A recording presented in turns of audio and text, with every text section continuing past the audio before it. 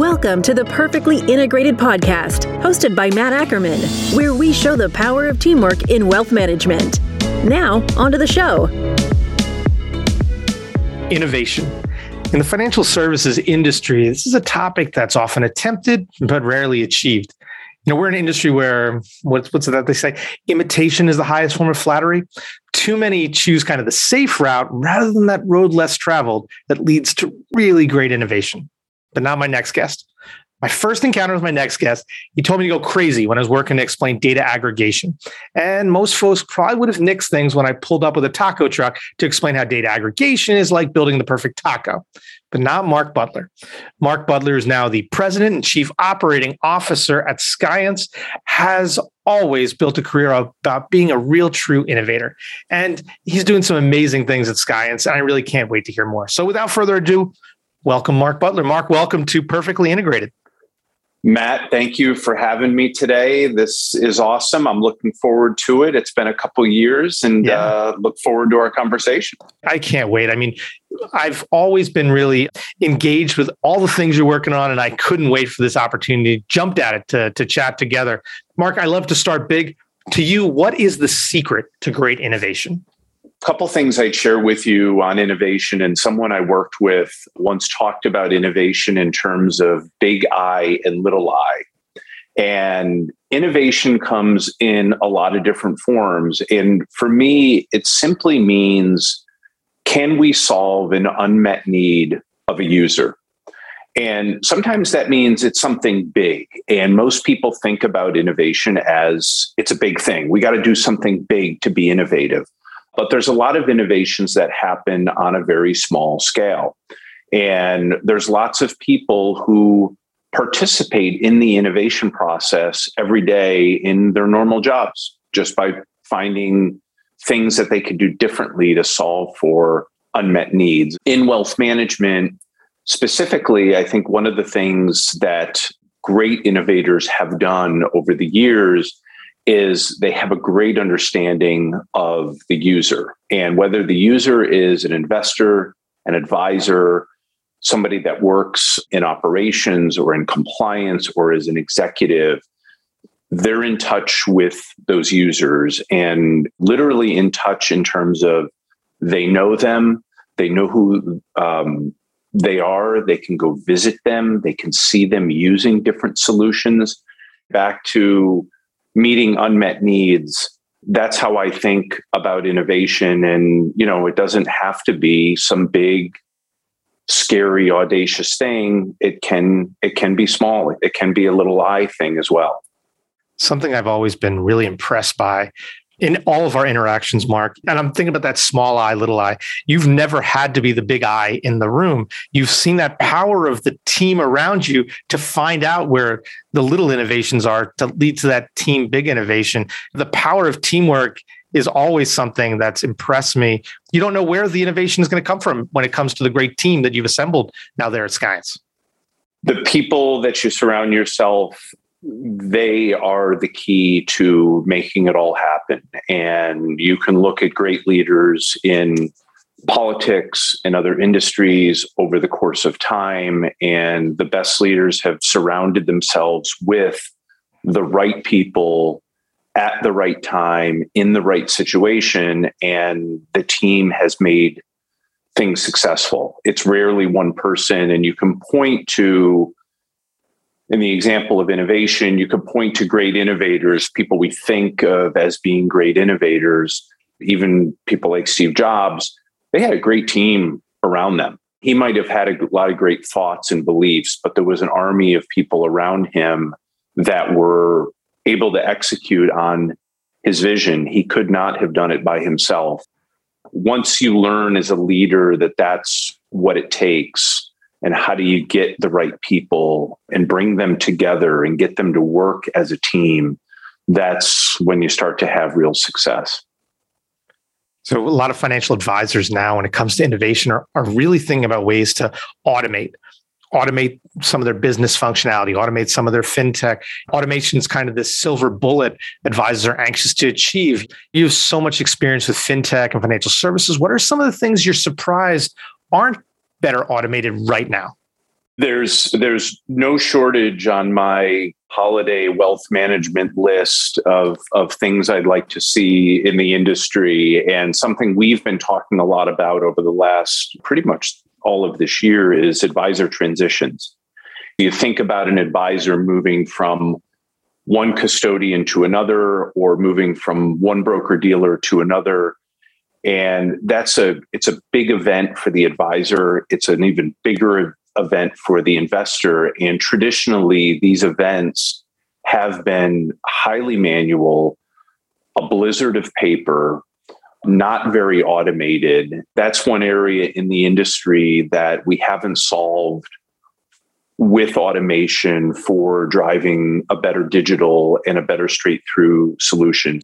At Science, we've been spending a lot of time really over the last year understanding that better, understanding advisors, understanding the transition process, and then in turn building solutions that can make that easier to do.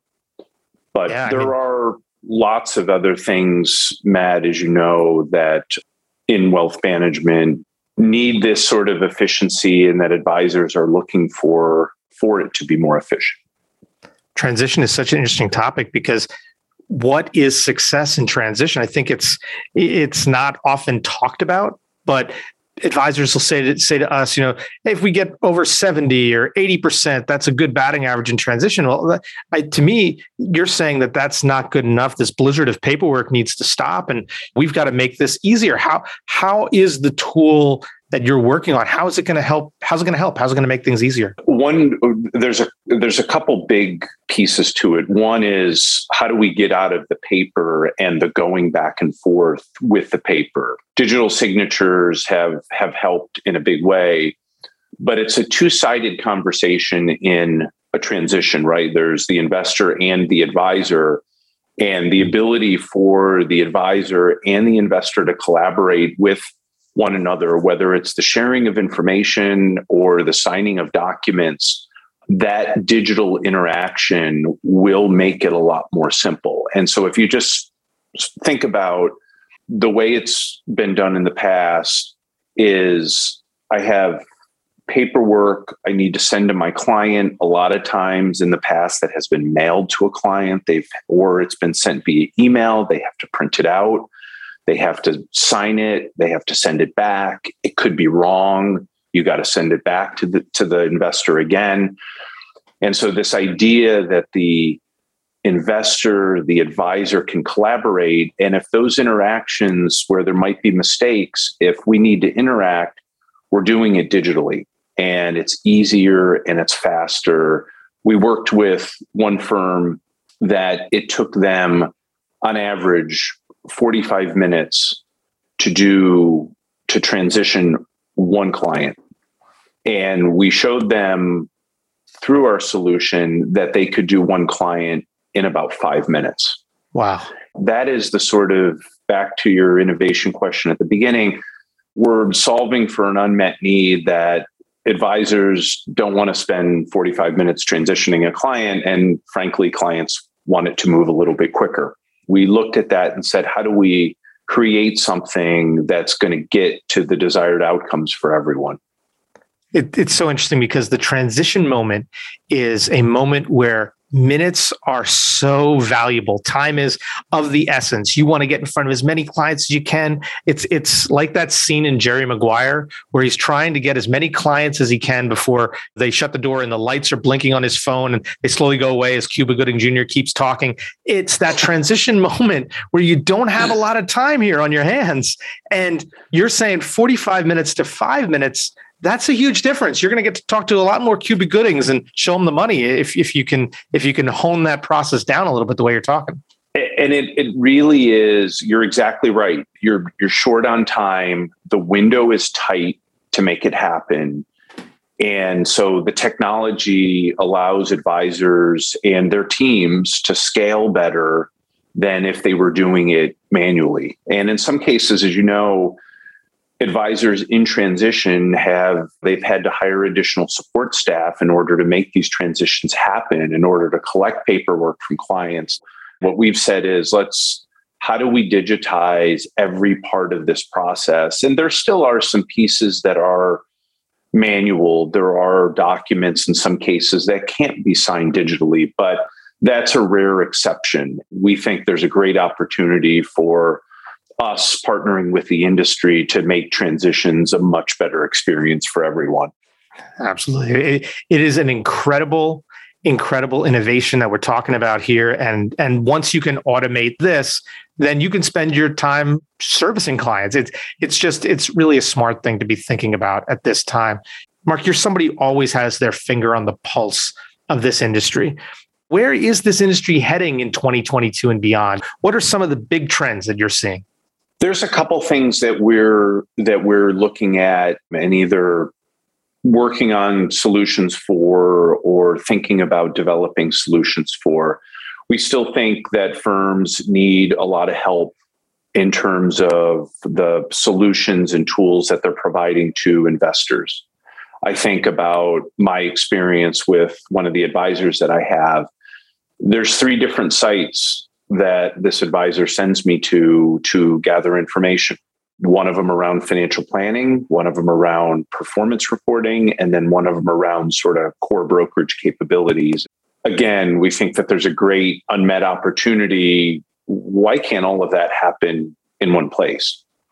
And related to that is advisors increasingly are managing multiple generations in a client relationship.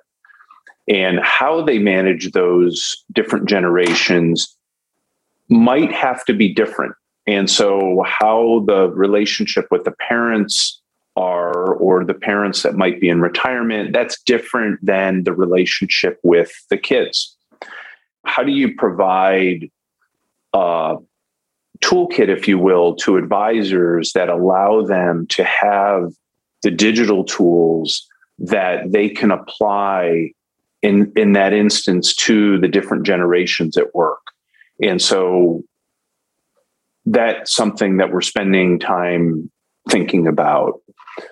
We're still thinking a lot about the client onboarding process and how do you make that better? We think about the use of forms, even digital forms. And why do we need so many forms?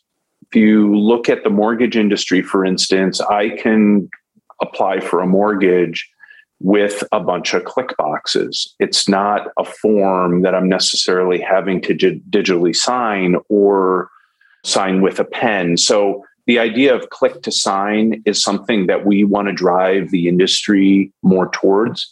And many of the firms in wealth management would say, well, it's my clearing firm, it's my custodian, it's my broker dealer. And so we want to engage with the industry to make a big push towards click to sign. The forms business, the updating of forms, the signatures, the tracking of them is really a messy business, and it always has been.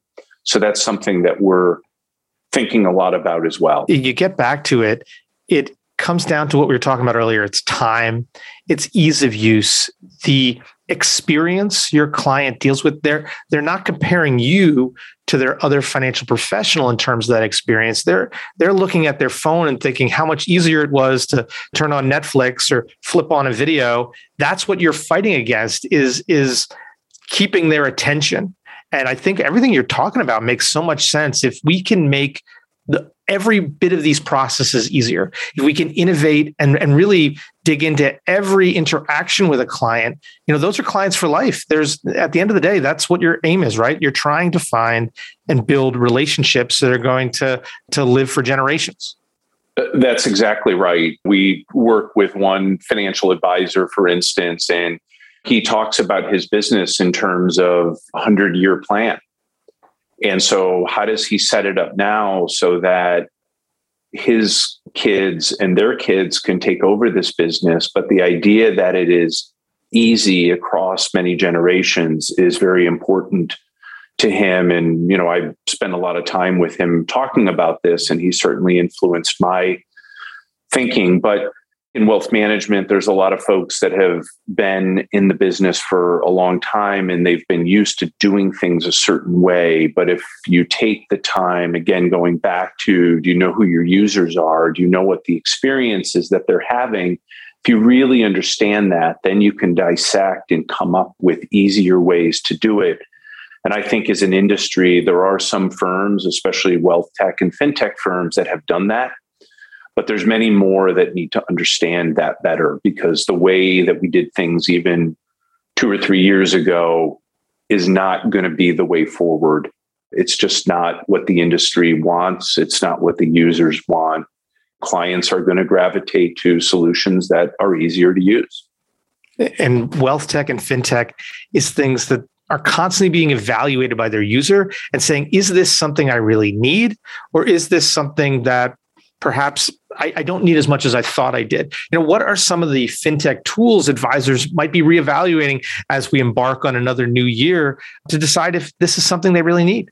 I think advisors are in general looking at everything and how can they transform their practice. And obviously, you have practices of different sizes that have different needs. As you grow your practice, we talk about growth-oriented advisors who are looking to grow their practice. They're looking to bring on more clients.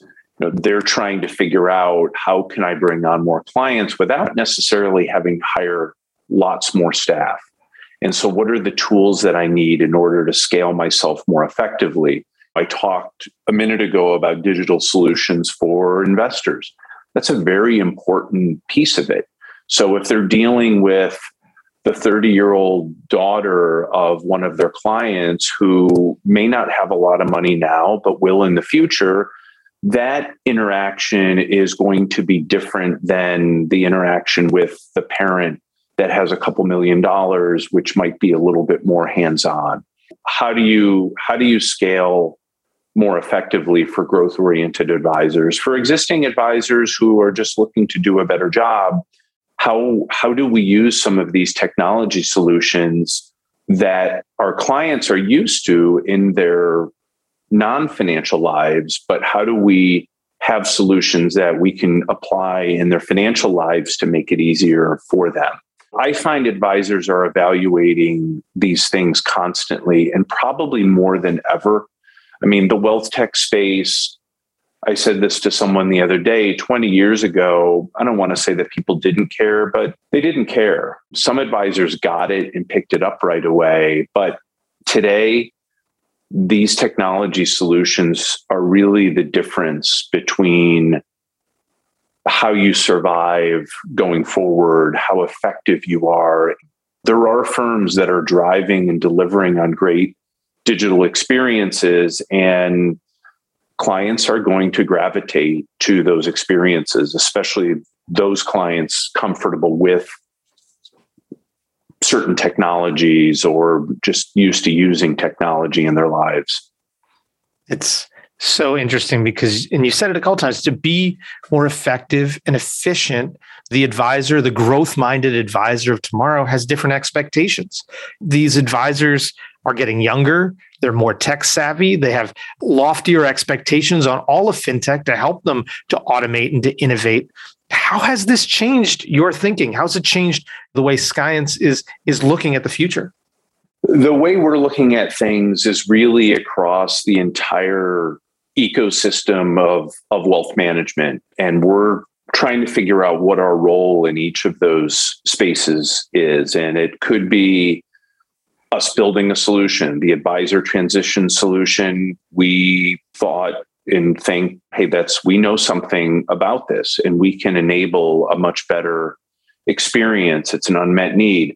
We look at some other things and we say, hey, we want to integrate with the best people out there. There's, for instance, lots of great solutions in financial planning and in investment management. We want to integrate with those folks. There's things that we see that are kind of diamonds in the rough that are solving maybe very niche things in wealth management, but doing it very effectively. And we look at those things, those diamonds in the rough, and say, Is there an opportunity for either a really strong strategic partnership, or is there an opportunity to do an acquisition?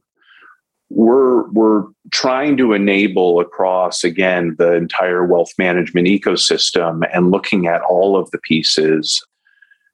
Traditionally, we've been strong in a few of them, but we're trying to take a wider view of everything that's going on, both from an investor's perspective, an advisor perspective, as well as people in operations, compliance, and in the home office. I know Science is celebrating its 20th anniversary in the business. You're assembling an incredible team there of different thought leaders and people with different perspectives, different innovators. It's really impressive. As you kind of think about the next 20 years, though, what do you think the business is going to look like, both for your firm and for this industry, as we embark on what's ahead? For us, I'll share a couple things. Number one, the co-founders have done an amazing job. Sanjeev Kumar and Kripa Shetty started this business 20 years ago this week on $400. There were years that the team was small. The company grew over time. It's been an amazing success story. We've had a lot of support just in the last 3 years from our private equity investors. For us, we're trying to solve, back to innovation, we're trying to solve the unmet needs in the wealth management space. And that's the space that we know very well. And we will probably get involved in other financial services verticals. But right now, wealth management, we're very focused on. We have a team that has thousands of years of experience in wealth management, all different sorts of experiences. And so this team has really come together over the last couple of years. I like to say internally that everyone at Science left their ego at the door. And we're trying to help our clients be successful. And if we do that, we'll be successful. And I go back to what you started with at the beginning, that big I and that little I, and you're all comfortable being the little I's if it leads to the big I of innovation at Science. You're doing really impressive things, and it's always great to chat, Mark. But Mark, my last question on my podcast always comes from my 10-year-old son, CJ. I told him about some of the crazy things that we've gotten a chance to work on together. And he asked, and I swear this is right out of the mouth of a 10-year-old, because I'm raising a 60-year-old. He said, if you had a time machine and could talk to your 10-year-old self, what advice would you give him? And what's one thing that's happened in your lifetime that is the hardest thing to explain to you as a 10-year-old?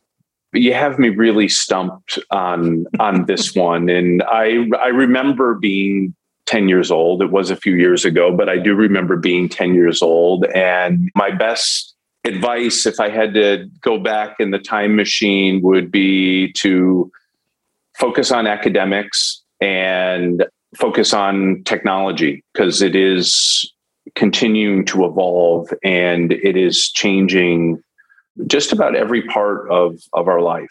That understanding is important, but there's never any substitute for academics, learning about history, being curious, learning from other people, asking lots of questions.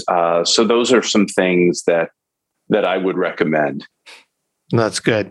That's good. Was there something that you'd have a hard time explaining to your 10-year-old self too, that's happened in your lifetime? There's a lot of things. I mean, some of them not pleasant. When my parents got divorced, for instance, that would have been very hard to understand and explain to my 10-year-old self. Being a parent, I mean, you don't, as you know, when you're young, you have no idea what's involved with being a parent, and it's an amazing experience. But those are some things that as a 10-year-old, you'd have a hard time being able to understand and comprehend. Oh, yeah. Yeah. And you think you're doing an okay job, but I basically spend all my time as a parent just saying, please, I don't want to screw this kid up. I just want him to be, I just want him to grow up to be a good person. I told him that if there's any advice I can ever give him, it's take chances and be kind. If you can do those two things, everything else finds a way to work itself out. So true. Yeah. Well, Mark, it's always so good to get a chance to chat with you. Whatever you embark on ahead, I'm sure it's going to be amazing because you're just a great innovator and you've checked your ego at the door a long time ago. So Mark, thank you so much for being part of this episode of Perfectly Integrated. I appreciate you. Matt, I appreciate you. Thank you. I appreciate everything you've done for the industry and all the times we've had to spend time with one another. It's been great. So thanks again for the opportunity today. Absolutely. Looking forward to more ahead. And thank you all for joining us on this latest episode of Perfectly Integrated. Hey, for Integrated Partners, I'm Matt Ackerman. Have a great day. Content in this material is for general information only and not intended to provide specific advice or recommendations for any individual. All performance referenced is historical and is no guarantee of future results. Securities offered through LPL Financial, member FINRA SIPC. Investment advice offered through Integrated Partners, a registered investment advisor and separate entity from LPL Financial.